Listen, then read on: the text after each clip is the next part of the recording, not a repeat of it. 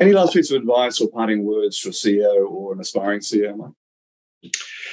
Look, I think learning mindset would be the summary. I think when I look at my network and I see leaders who've had a meteoric rise and it suddenly slows down, there's normally a common element in my experience that it's when the leader feels they finally arrived. And once you lose that beginner's mindset, I think it's a very dangerous place to be as a leader, because a leader can be an enabler in a business and can be responsible for scale, but can equally be the one person who chokes the business and prevents scale with the right intentions and feeling like you're doing the right things. But if you start becoming in the way instead of helping others by getting other people out of the way, then that can be a real inhibitor. And I think the only way is to be very humble, to adopt a servant leadership approach, and to be constantly questioning how you can be better and how you can help others go further.